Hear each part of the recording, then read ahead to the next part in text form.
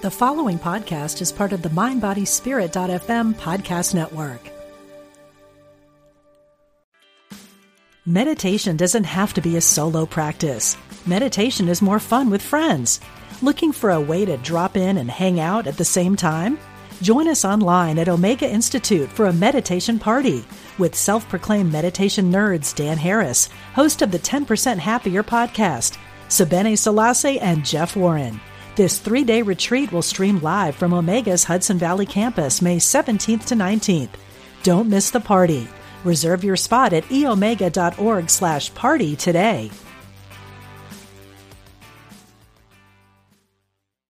Look, Bumble knows you're exhausted by dating. All the must not take yourself too seriously and 6'1" since that matters. And what do I even say other than hey? Well, that's why they're introducing an all-new Bumble with exciting features to make compatibility easier, starting the chat better, and dating safer.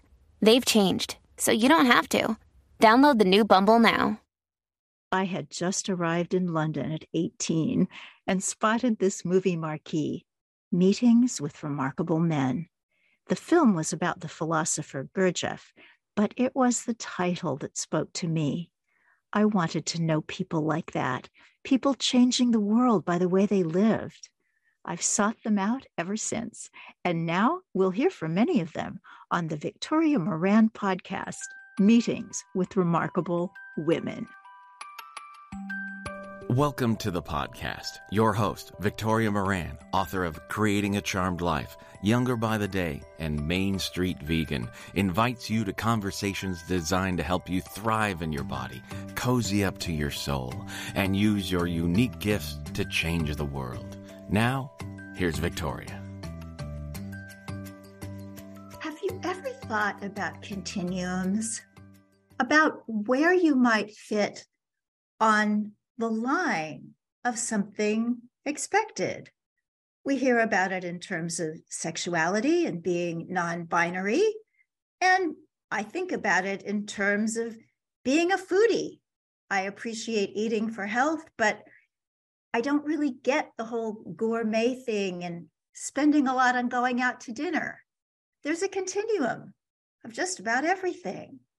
Did you think that there might be something like that about whether or not you're going to be a mom? Well, we're going to talk about that today with somebody who knows all about it and who has, in fact, written the book on the subject. Hi, everybody. I'm Victoria Moran. Welcome to the podcast. It is always such a pleasure to have you and to hang out with some remarkable women. And today I'm particularly tickled to be talking with Ruby Warrington. I remember when I first met her reading that somebody had called her the New Age It Girl, although at that time we were talking about the now age and updating all those wonderful things like astrology and tarot cards. And Ruby has written about that, and she has written about writing, and she has written about being sober curious. In fact, she is the founder of the Sober Curious movement. She is also the founder of Numinous Books. And she's living right now in Miami, and she has written an amazing new book just about to debut, Women Without Kids. Welcome, Ruby Warrington. Thank you for that fabulous introduction, Victoria. It's lovely to be speaking with you again. I'm remembering I came on your previous podcast, came to your apartment, and we had a great time then. So it's really lovely to be speaking with you again. Well, it's always lovely to connect with you. And I will always remember that you were the last human other than my husband that I hugged prior to the pandemic. The pandemic. Yes. I was as I was sort of recalling that moment myself, I was reminded of the timing of it. Yes, it was just before the pandemic. So, wow, we're in a whole new world. Talk about new age. We're in a whole new world. Well, and let's hope that it's a better one. There's just so much to deal with. And certainly someone who has been thinking about whether or not to embark on parenthood has to be thinking about what the world looks like. Mm-hmm. So is that part of what suggested to you that this might be your next book? It wasn't one of the immediate reasons for writing the book, but absolutely it is one of the primary reasons that for younger generations, especially younger millennials and Gen Z, the climate, political unrest, the economy, just there are so many huge issues that we face as a society, existential issues, which of course, for anybody considering bringing a child into the world are going to be paramount and are going to be influencing that decision in a major way. I came to the book, as I have done with all of my books, first and foremost from a very personal place, and then that's quickly broadened out to looking at how my sort of personal experiences and stories fit within a larger collective story about whatever my subject matter is. And in this instance, as somebody who had never wanted to be a mother, who had never aspired to motherhood, and who has not had any children, I had always felt very other in this identity. I'd always felt like an outsider. I'd always felt confident about this being the right path for me, but it had been lonely and subject to quite a lot of stigma, prejudice, and judgment on behalf of others. And it was entering my mid-40s and looking ahead to menopause that I found myself, I realized that I didn't have any regrets about not having kids. And that also there was no part of me that was sounding an alarm saying, it's now or never. Oh, you forgot to do that thing. You got to do it.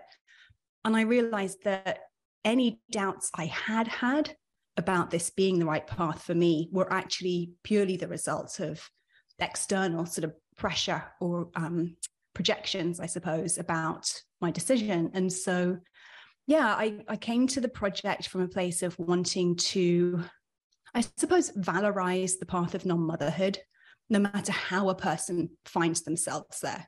And this is sort of leads into the second piece of the puzzle, which is just to acknowledge that actually there are many very, very valid reasons not to be a parent. Some of them very positive and empowered, some of them very painful. For example, with people who've experienced fertility issues or not been able to find a person that they want to co-parent with, or who are very concerned about the climate, for example. And so, I felt there wasn't really a conversation that did justice to the enormity of this life choice and all of the different factors that play into our decisions about our procreative potential. And so that was the entry point, I suppose, into deciding to write this book. Well, you've done it brilliantly. And something that I absolutely love about it, because I had been reading through it and reading some of the first parts a couple of days ago. And then today I just jumped in and read almost every single word. I was running out of time and had to skip through a little bit toward the end, but the writing is just splendid. I love how you write. And the other thing that you do that is so wonderful in nonfiction is that you start with story, and you're telling us all these interesting facts and these interesting thoughts and ideas to follow, but there's always story. And that's just so easy to relate to. I mean, it literally was just I don't want to put this down. I don't want to leave this cafe, but I have to get home to do the interview. So it's a wonderful book. So everybody, whether you have kids, may have kids, don't have kids, whatever, do look at this book, Women Without Kids, because it's amazing. But I want to talk about a couple of your concepts, Ruby. The motherhood spectrum that I alluded to in the intro versus the mommy binary. What are those?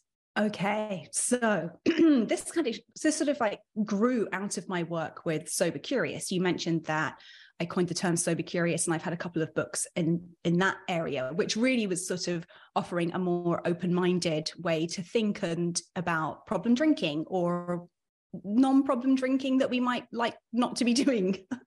And anyway, within that realm, I noticed that there was, we had this sort of notion that there are normal drinkers and there are problem drinkers, when actually what I identified was that all drinking can be problem drinking, and that sometimes, a lot of the time, our drinking sort of exists on a spectrum. And I took this sort of thinking and applied it to what felt like a very outdated view of motherhood. There's mothers, and there's two sort of versions of the mummy binary, right? There's mothers and non-mothers. Mothers are seen as valid, fully functioning members of society who have fulfilled their purpose to a degree. Non-mothers are often seen as dysfunctional, sad, selfish, and perhaps, having missed the point. And then within the non-motherhood category, you also have a binary, which is the ones who can't have children, meaning who would have liked to have had children, but maybe they've experienced fertility issues or encountered some of the other problems that I touched on. And the ones who won't have kids, the ones who are selfishly withholding when it comes to their procreative potential. And this just all seemed very limiting and toxic, honestly. And so I thought about this idea of a spectrum, that perhaps actually, doesn't it make more sense that any one individual's capacity and aptitude for parenthood exist on a spectrum that will be influenced by all number of factors, everything from the basic personality to the family and culture that they were raised in, the expectations they were subject to, the education they've had, the career path they've staked out for themselves, their financial situation, their relationship status, etc., etc., etc. All of these, of course, all of these factors are going to influence how a person feels about becoming a parent, how a person feels about being a parent once they have had children, and everything in between. And so I present this concept of the motherhood spectrum in an attempt to, do away with this idea that motherhood is all women's sort of rightful, sort of preordained biological imperative. That's the message that we've had since Adam and Eve left the garden, or thrown out of the Garden of Eden, right? So I just sort of felt like it was time to expand our thinking around that, given, and this was the other factor that kind of led to me wanting to write the book, given the fact that the birth rate globally has been in steep and steady decline for at least the past century. Women are having far fewer children, and more women, an increasing minority of women, are having no children at all.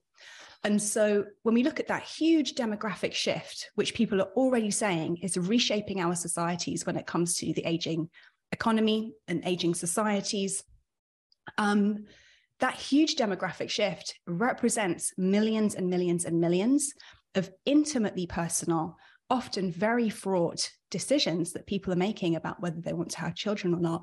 And I just wanted to acknowledge that.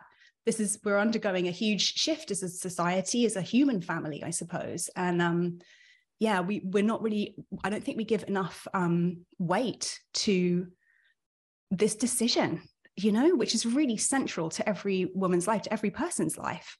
It's a decision that's irreversible, and should not be taken lightly. And I think that oftentimes when women express that they are ambivalent about becoming parents, or on the fence about it, or even when they have become parents are not enjoying it as much as they're supposed to, are often made to feel like, you're kind of missing something. There's not something not quite right there. When actually, of course, all of these factors are going to play into that decision. It's rational and responsible, actually, to think before you have a kid. So that's where I draw people in, and that's where we start the book. Well, you certainly drew me in, and you reminded me of a lot of my history. I never wanted to have children, and I remember going in to talk to my gynecologist about getting my tubes tied. I think I was, 30. And she said, well, we always wait until a woman is 35. And I thought, okay, I can do that. And then when I was 32, driving in the rural Midwest after the death and the funeral of the woman who raised me. She was, I had a mother, but this other person, Dee Dee, she was really the great maternal figure of my life. And then that baby thing hit that you talk about some in the book, that some women just get this thing of, if I don't have a child, I cannot breathe another moment on this earth. And when I got back to Chicago and told my husband, I thought I would have to pick his jaw up off the floor because it was so surprising. But we did get pregnant, and my daughter is absolutely magnificent, and I love her to pieces. And yet, no one ever really explained until reading your book what it's like to be a woman in this world who is somewhere on that spectrum that is not necessarily at one of the far ends. And I know that one of the things in the book I just thought was so brave that you wrote about, you're just not comfortable being around children. And I feel the same way. And I feel that I got kind of an 18-year reprieve when I was raising my own daughter, but I'm just not as comfortable around children as I am around young adults, mature adults, and non-human beings. That's just how I'm wired. How does that strike you? What's your take on comfort levels? Oh, I mean, thanks for sharing your personal experience of that. Part of the goal, or my hope for this book, I suppose, is that more people can just share about how it's been for them and where they fall on the spectrum and why. And again, I think that, we can orient at different places on the spectrum, different times in our life due to shifting circumstances. And I've definitely spoken to other women who thought they weren't going to have children, and then losing their primary maternal figure really brought something home, that this is something that will be lost if I don't do this. Something important will be lost to me if I don't do this. So that's definitely not an uncommon experience. I too have always felt just sort of at a loss around children. And it's not that I don't like children. It's more that I don't like who I am and how I feel in the presence of children. I just don't know what to do with myself. And I think that maybe I was even a bit like that as a child. I used to play on my own quite a lot. I was very independent, very self-contained. If I did play with other children, and this is interesting for anyone who's listening who's appreciates astrology, we're both Aries. Yes. And Aries is sort of the sign of the leader. It's a very independent sign. It's very self-sufficient. And if I was playing games with the other children in the teeny tiny village where I grew up, and this is partly because I was the oldest kid in our kind of street, I would always be the one kind of making the rules and organizing everybody.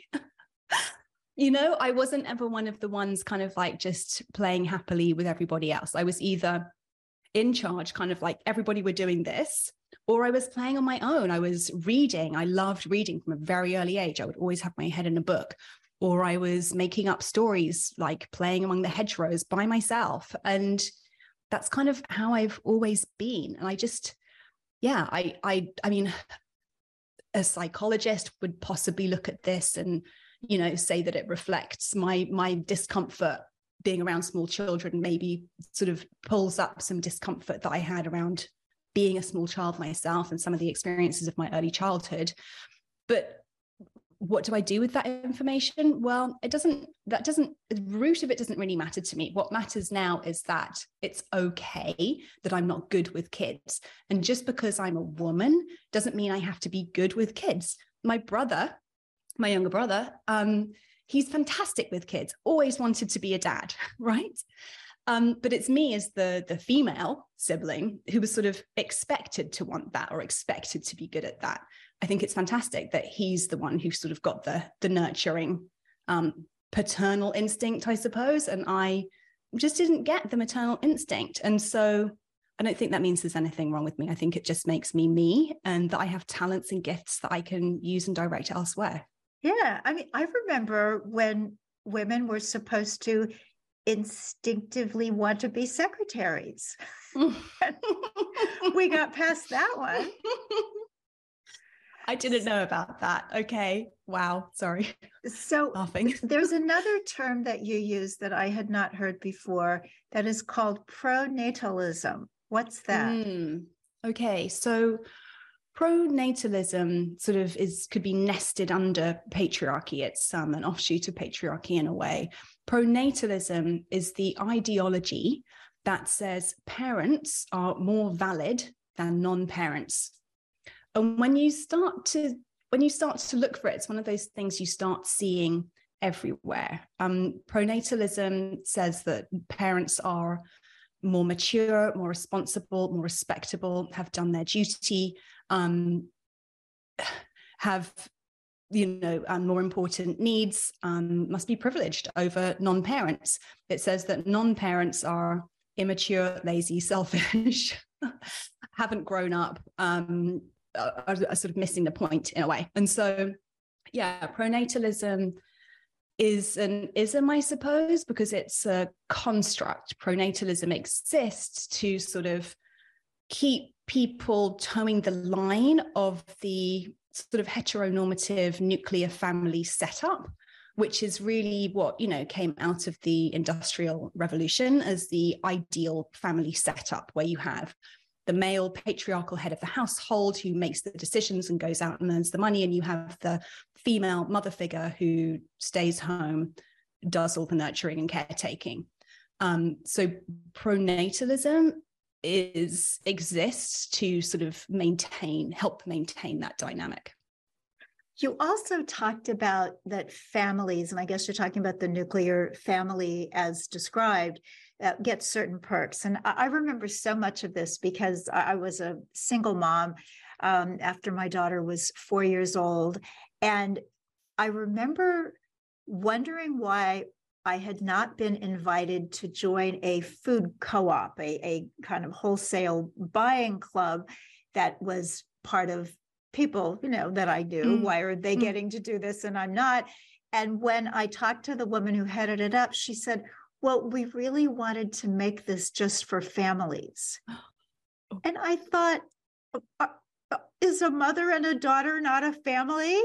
Right. And I can remember just the hurt of somebody was defining what family looked like, and I wasn't it. Right. And that's a lot to live up to. We have a culture that sets a lot of ridiculous standards, don't we? Absolutely. And what's interesting, the fact that she felt completely validated or entitled to say that to you and to have that opinion, and that you would say, oh, yes, of course, yes, families only, meaning mother, father, 2.4 children or whatever it's supposed to look like. Yeah. So there's a chapter in the book on found family, and it sort of goes deep really into how family systems have sort of been shaped and formed over the past century or so, and how family and ideas around family and what constitutes family are continuing to evolve, and will continue to evolve as we move forward. But yes, this is the thing, single mothers are subject to, or independent mothers, I've heard the term people prefer now, are subject to similar shades of stigma as women without kids, I think. And yeah, it's all coming from the same root, which is pronatalism, which is patriarchy. So fast. And I love that phrase you use, shades of stigma. That sounds like somebody's book. Or a 1980s band. Oh, yeah, they were great. So you talked about family structure over the past 100 years or so, but let's go back further. Let's go back to when single women, wise women, were actually murdered en masse as witches. What went on, and how does that relate today to independent women? So my research on this came from a fantastic book. It's called Caliban and the Witch by the feminist scholar Silvia Federici. And it's an academic tome. It's incredibly well researched and referenced. And she she talks about the transition from feudalism to capitalism, when a sort of newly minted owning class essentially made a kind of a land grab, ring fencing the natural resources of the earth and kind of, creating the capitalist industrialist system and economy that we live under still. Within this system, women were required in that role of nurturing homemaker, caregiver, and also, I think she uses this term, or maybe it was Adrienne Rich who uses this term in her book of Woman Born. Women were essentially the, losing the term, I'll just say the machines or the technologies of reproduction. What this capitalist system of labor required was constant, cheap labor, and the more people we had, the more cheap labor there was, right?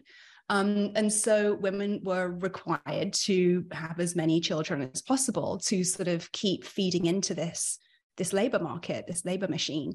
So any women who existed outside of that paradigm, women who did not marry or did not want to marry, refused to marry, women who had learned how to work with their cycles to disrupt their menstrual cycle and prevent themselves from becoming pregnant, using, the lunar cycles, different herbs, women who, were queer, were branded witches and hunted and murdered. And then we have, the witch genocide, I suppose, that occurred during this period. So Federici paints this genocide, the witch hunt, as kind of integral to this transition from feudalism to capitalism, which goes pretty deep and is quite a painful and traumatizing legacy that actually is in all of our lineages, as women of European descent. And of course, it impacted women in other continents also. I talk about that. And I think that this concept of the witch or the crone is still something that, we still sort of see women without kids that way in certain circles. She's a bit dangerous, or she's deviant in some way.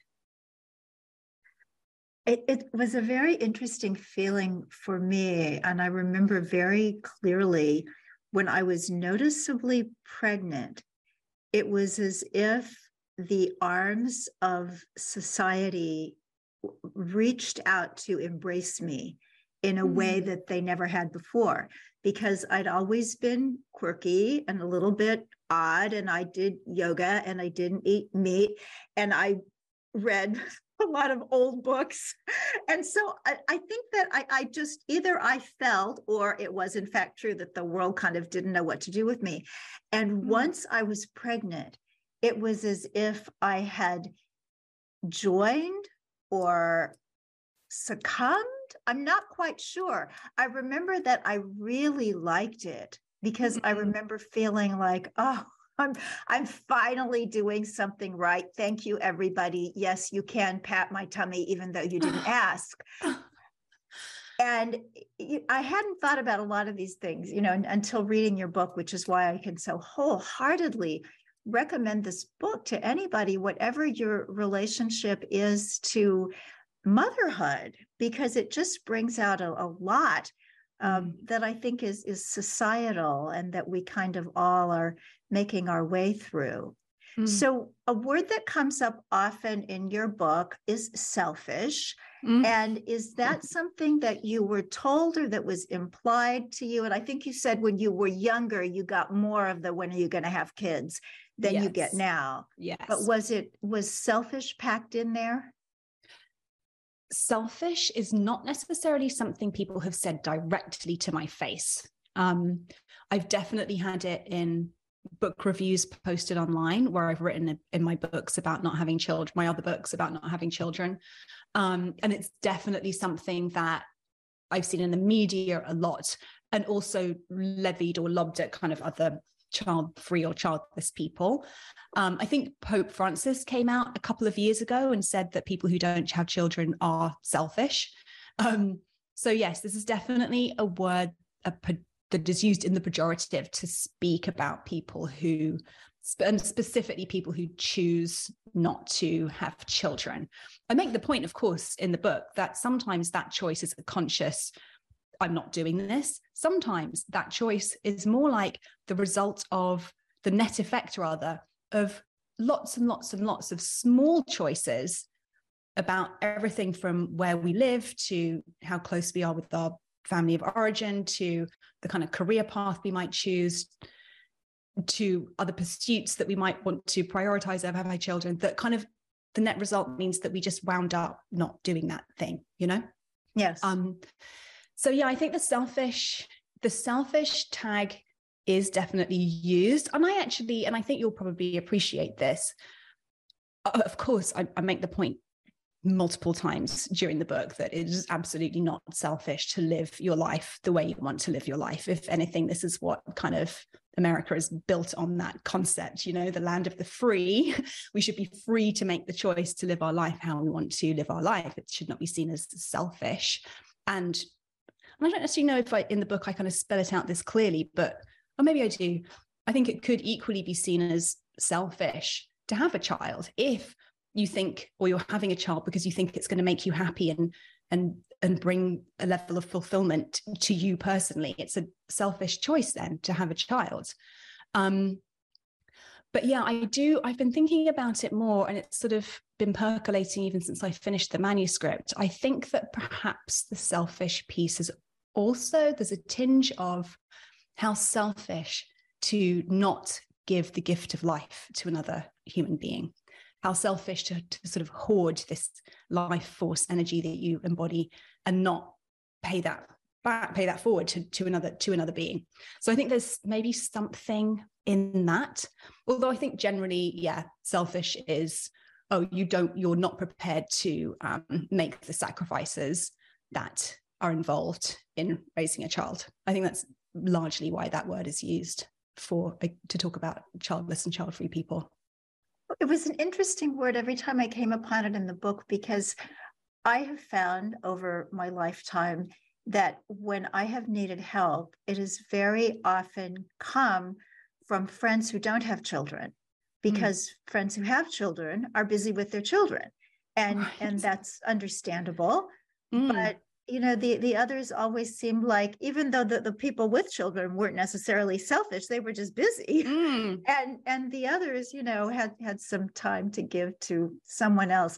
I guess, you know, that's the thing, that if we could live in a society where everybody was fulfilling themselves and spilling over with this life energy to ripple out to those who are of that frequency to get it, everything would just be so good. It wouldn't matter that somebody has no children and you know, maybe somebody else wants to have 10. I don't know, maybe in the current world, that's not a good idea for anybody, but I'm sure it fulfills some people. And to just be able to say different strokes. Yes, exactly. I mean, that's really at the beating heart of this book, is about saying it's okay to live your life the way you want to live your life, and to acknowledge that while all humans share similar needs, largely on a kind of like biological and material level, we all have different personalities, we all have different gifts, we all have different dreams, passions, fears, aversions that shape who we are and the choices that we make and the ways that we're going to feel fulfilled. So let's empower everybody to live the lives that they are here to live, you know, rather than saying, oh, you were born with these reproductive parts and therefore you must do this quite specific thing, you know? Well, let us just breathe for a moment on empowerment. Hey, it's Ryan Reynolds, and I'm here with Keith, co-star of my upcoming film, If, only in theaters May 17th. Do you want to tell people the big news? All right, I'll do it. Sign up now and you'll get unlimited for $15 a month and 6 months of Paramount Plus Essential Plan on us. MintMobile.com/switch. Upfront payment of $45 equivalent to $15 per month. Unlimited over 40 gigabytes per month. Face lower speeds. Videos at 480p. Active Mint customers by 531.24 get 6 months of Paramount Plus Essential Plan. Auto renews after 6 months. Offer ends May 31st, 2024. Separate Paramount Plus registration required. Terms and conditions apply if rated PG. Ruby, there was another phrase in this fascinating book that isn't specifically about having children or not having children, but I so related to it and I wanted to ask you about it. You said that you grew up, as I did, but I never had a phrase for it before, mixed class. So your paternal grandparents had wealth that you didn't have in your immediate home. And in my case, my father had money, but I was usually with this nanny that I mentioned earlier, this mother figure who didn't have money. And we would go to the Five and Dime and she could say, you can have a milkshake or a hot dog, which, you know, with my dad, it was lobster Newburg. And that is just a goofy way to grow up. But I'm sure since there are two of us, some of our listeners may relate too. What was your experience with the mixed class thing? Yeah, I'm glad you picked up on that because I find it fascinating. I can't remember where I first saw the term. It's not an original term of mine, but I haven't seen it widely used. But yes, as you described, my parents separated when I was 1, or at least they didn't live together. They had my brother when I was 3 and then officially divorced when I was about 8, but I never lived in a house with both my parents. And my dad's father was quite wealthy. Like, he was an architect. He was self-made. He had done very well for himself, though. He built his own architectural firm and they lived in a nice house and had a nice TV. And, you know, they had some money. My mother had no money, you know, and my dad, I guess he paid basic household expenses, but we lived in a tiny 2-bedroom cottage with no frills and, you know, just nothing fancy. My mum made a lot of our clothes. She made our bread. Like, it was just a very kind of basic DIY existence. And so, yeah, my grandparents paid for me to go to a private school from age, I think, like 10 through 16 or 11 through 16. That awkward age when all you really want is to fit in. And of course, all my schoolmates had one thing that kind of sums this up. My school friends would get dropped off at the school gates in their parents' Mercedes and BMWs. I would make my mum drop me off around the corner in her little rusty Citroen, you know, because I was so embarrassed for anyone to see the car that my mum drove. And yeah, it kind of, I grew up, I would say, sort of wealth adjacent, but there was always the sense that that wasn't for us, but it opened a window onto a world of comfort and ease, where people could have what they wanted when they wanted it and could have new clothes. And it made me want those things, honestly. And I went on to have a career working in women's magazines, which basically exist in order to promote these kind of luxurious lifestyles. And so, yeah, these are things that I wanted for myself. And so pursuing my career and pursuing creating financial abundance for myself was a priority. And partly that stemmed from, I just remember money being or lack of money being a constant source of anxiety. The constant ambient sort of noise in our household was, there's not enough money, there's not enough money. And yet we were sort of connected to these people who could have helped us out, but didn't for whatever reason. And so, yeah, I have, I guess, money issues as a result. And so not having enough money is still one of the things that gives me the most intense anxiety, like can't sleep enough, can't sleep at night anxiety. And I know I'm not alone in that. And so when I guess, you know, one of the factors into, do I want to have a child? I knew that having a child, becoming a mother, would seriously compromise my earning capacity. You know, the gender wage gap is in fact a motherhood wage gap. It's working mothers who are penalized when it comes to wages and earning potential. Childless women earn virtually on a par with men. And so, yeah, I can't lie that it would be lying to say that wasn't a factor in my decision, you know, and I've wrestled with my kind of, you know, privilege around wanting or prioritizing, I suppose, having a comfortable life over having a child, you know, and I decided to stop guilting myself about that and just to enjoy my life, honestly. What a great idea. What a great idea. That was really my resolution coming into 2023 was like, what if my life purpose is just to enjoy my life and appreciate what I've got, and just enjoy it. Oh, that's a lovely thought. It just takes so much of the weight off. I think some of us are very serious, and I don't know that everybody listening would necessarily relate to that, but a lot of the people that I know are just very concerned about everything that's going on and about what can I do and did I do enough today? And of course, it's important to show up and do what we can to make things better. But to just have underneath that, you know what? I'm kind of supposed to enjoy myself too while I'm here. I don't think those two things need to be mutually exclusive. I think it's possible to enjoy your life and do good work and be part of the solution. Oh, absolutely. This is about recognizing, are you familiar with the School of Life? Yes. So for people who are listening who don't know, they're a philosophical organization based in the UK, and they do these great little YouTube videos about these sort of philosophical conundrums. And there was one about, should I have children? Should you have children or not? And they talk in that video about how being human entails a degree of suffering. A degree of suffering is inevitable for human beings. The trick is to try to figure out which kinds of suffering you are best suited to. And then they sort of talked about the kinds of suffering that come with parenthood, the kinds of suffering that come with non-parenthood. And I just thought it was such an interesting way of looking at things. It's like whatever path we choose, there's going to be a degree of suffering and discomfort.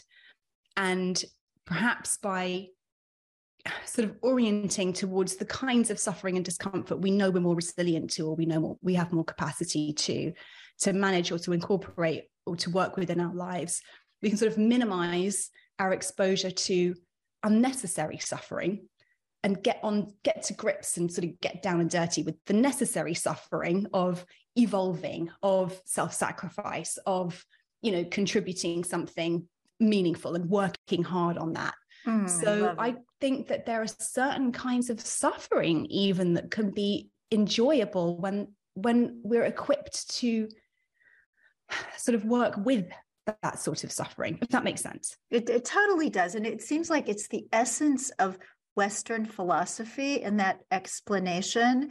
And when I look at it through an Eastern lens that I've studied a lot, it's almost like karma. It's like it's going to show up. So you can move to Madagascar, and that's great. But certain things will come into your life that you have to deal with, whether you're there or whether you're here. Right. And it's that lovely acceptance of what is and being able to be happy, which is such a gift and a talent. I want to talk with you a little bit, Ruby, about the next generation, because for me, I did have my lovely daughter, and she has opted not to have children. And just like you said that when you were younger, people were saying, when are you going to have kids? Well, when my daughter was younger, I got quite a bit of the, when is your daughter going to have kids? No. And I remember thinking, how inappropriate is that? Ask her yourself. But it is interesting to me that there is this idea of the biological lineage stops here. And that's a fact, but it's not, at least for me, a tragedy. What have you looked at in the further legacy of when the childbearing ceases? Well, it's interesting. So I talk about what it might be like for women without kids to be nobody's grandma, and within that, looking at how one of the only sort of valid roles for older women in our society is the grandmother figure. I mean, talk about witch or crone, like these are words that are used to describe older women who don't have children, right? And so who therefore don't have grandchildren. But I also talk about how the expectation that women will mature into this sort of, it's almost the most idealized or sentimentalized, I think, of the feminine role models, this grandmother figure who is all nurturing and, you know, wise and all comforting. The pressure to make our mothers grandmothers is something else that women who are choosing not to have children sort of feel as well. You know, how will my mother be perceived if I don't have children, if she's not a grandmother, you know?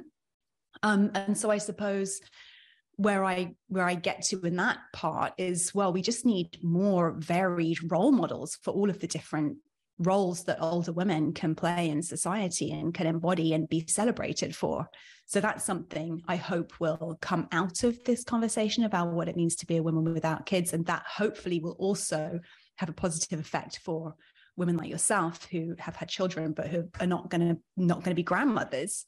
Yes. In terms of the lineage ending with us, I mean, that chapter gets quite deep. It is something I've thought about a lot, and it's something I thought about in particular after I learned more about the women and the mothers in my lineage, and just how much suffering there had been, how much unnecessary suffering there had been because of the rigid rules of patriarchy and women's role. You know, stories of abandonment and abuse and having their children taken from them and being institutionalized, and just so much unnecessary suffering due to a lack of compassion and a lack of understanding and humanity, honestly.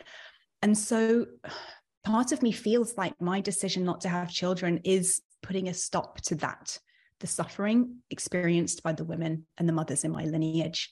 Not to make it sound too noble or anything, but there's a sense of that in my deciding consciously to end my lineage with me. Like I said, my brother has a child. So, and it's, what's interesting is that my father's only sister, she has two sons who each had a son.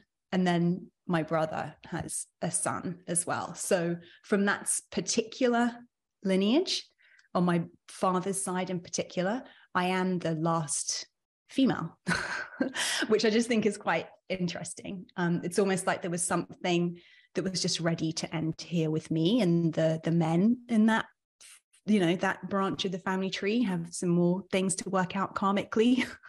I'm not sure. I haven't studied karma too deeply, but yeah, it can feel sad that there's something ending, and there can also be a sense when it's done consciously and really owned in that way of, I'm claiming this, and in some ways I'm going to live my life on behalf of the women in my lineage who couldn't live theirs the way that they wanted to.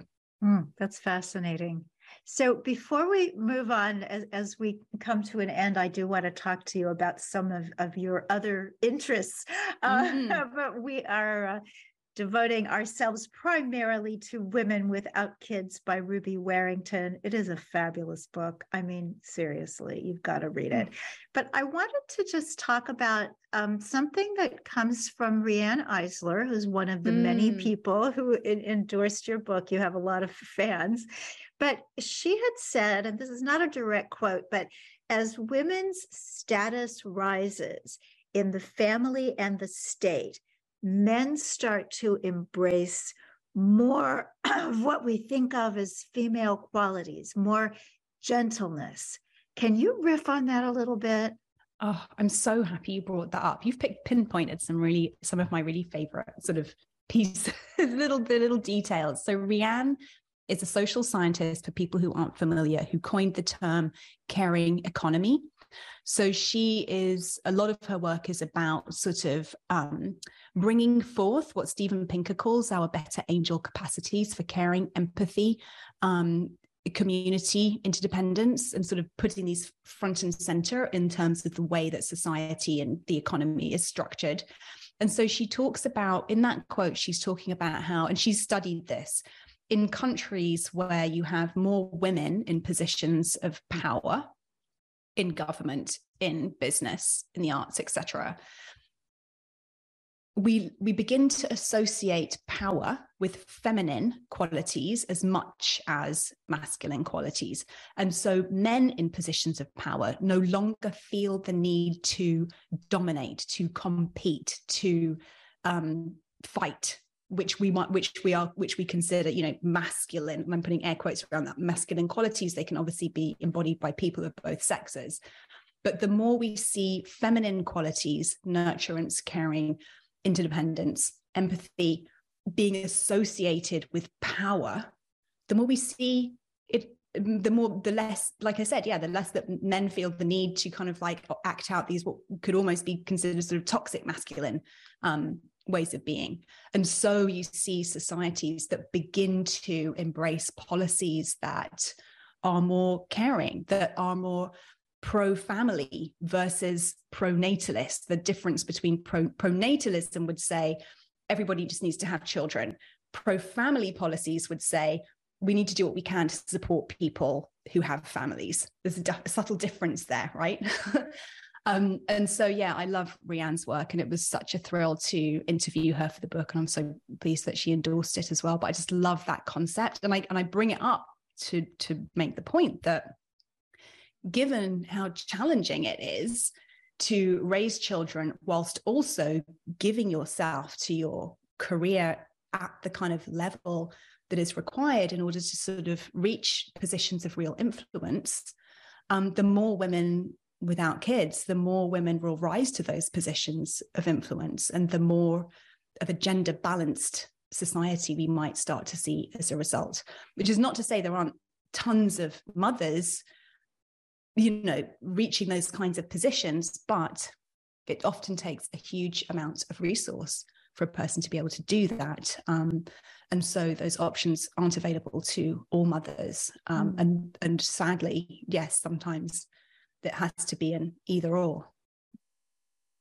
Well, thank you for more of your thoughts on that, because it's a wonderful concept, the idea that some of these qualities that don't necessarily have to belong to women. I mean, I know lots of men who just embody these qualities, just exquisitely heterosexual men, homosexual men, but we still say, oh, that's a feminine way of being when someone is kind and nurturing. So let's just all and there are that. plenty of, you know, competitive, domineering women as well. So it's not about it's not a battle of the sexes, you know. It's more about thinking about these qualities as actually sort of being applicable to both genders or both sexes, and then saying from there, well, what do we as a society need more of? Well, there's a strong argument at this point in our human evolution, I think, for more empathy, more caring, more collaboration, less competition, less violence, less greed, and more reading. So I want to move from the focus specifically on your wonderful book to one of the other hats that you wear, and that is as an editor and a book doula. And as an author myself, I'm very interested in the state of books and the future of reading.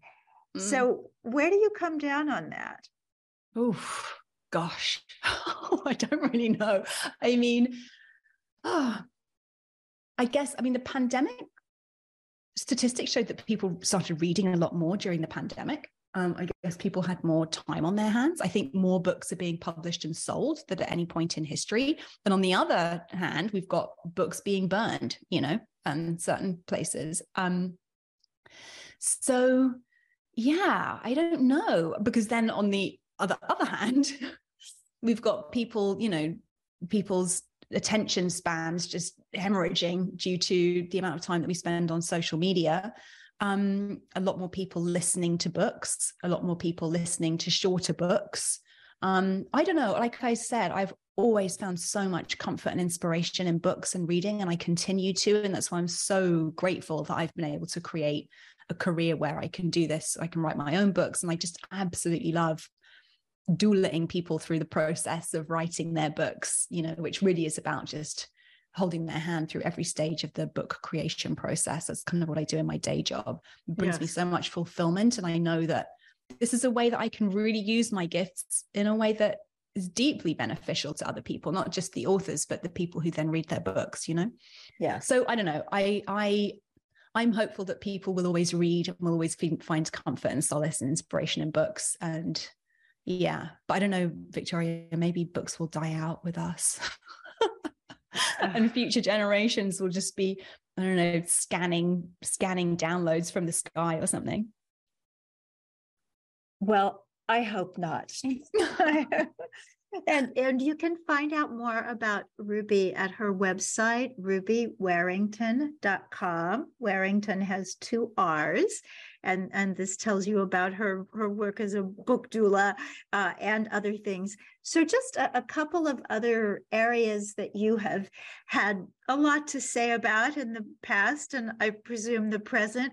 Where was the sober curious thing? I seem to see a lot more people on social media talking about being sober and celebrating that as something wonderful that they've come upon in life. And we're not talking about middle-aged people in the throes of alcoholism. We're just talking about young people and all kinds of people that just feel that their life is better when they're not pouring alcohol on it. What do you see from your vantage point on that?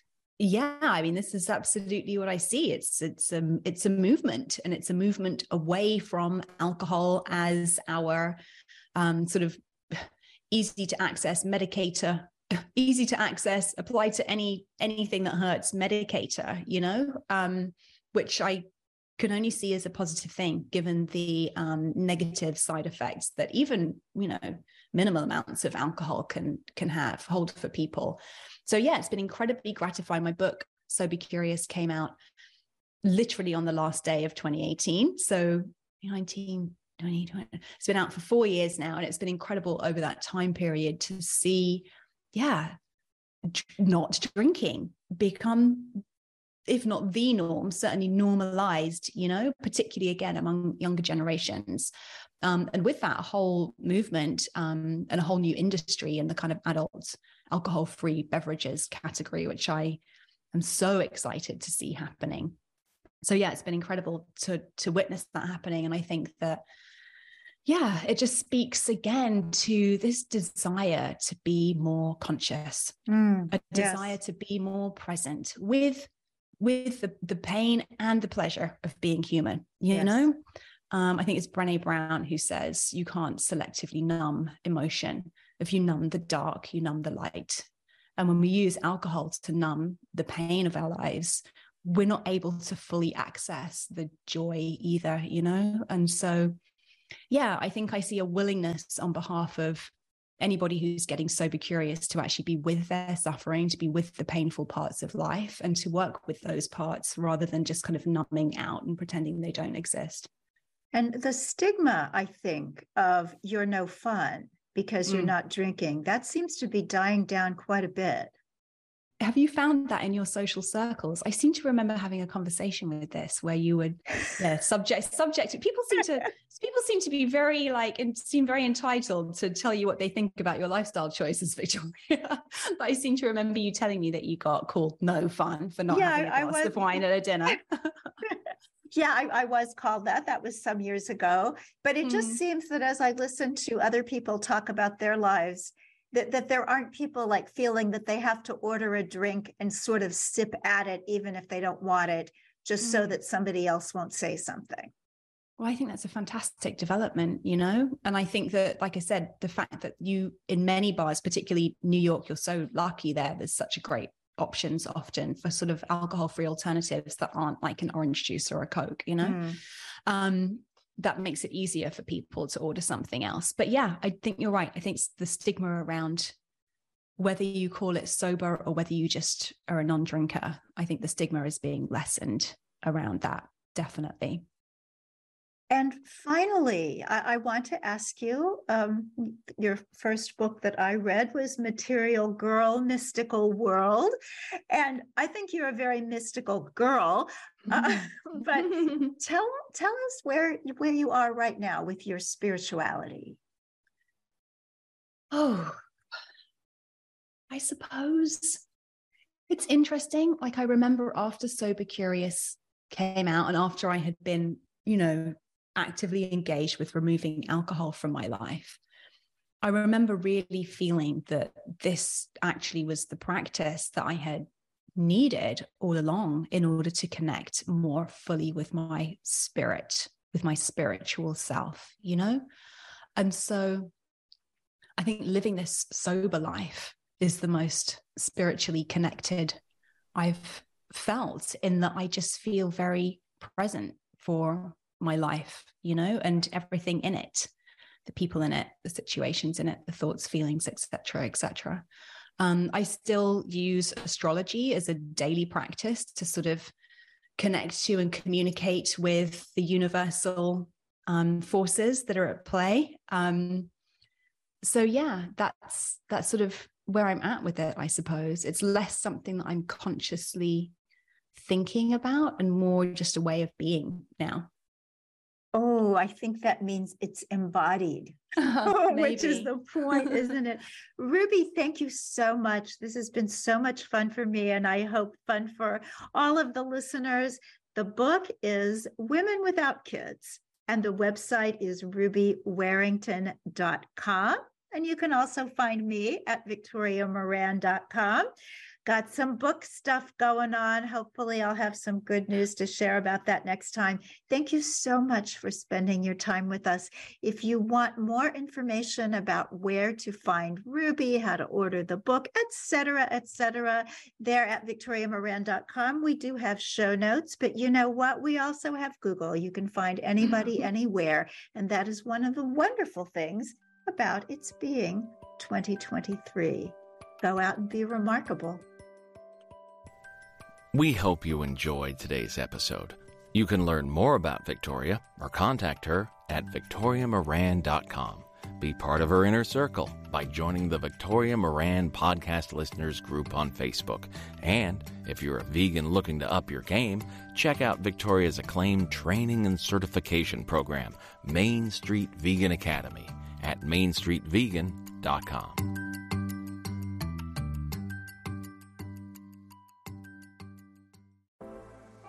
Life is hard, and sometimes you need a little help and guidance.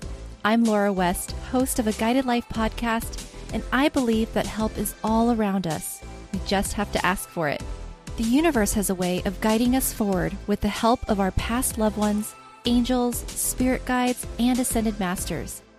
On the podcast, I love to explore these ideas with incredible guests and let people know that they are never alone. Make sure you subscribe and follow so you can join me on this journey. Part of the mindbodyspirit.fm network and wherever you get your podcasts.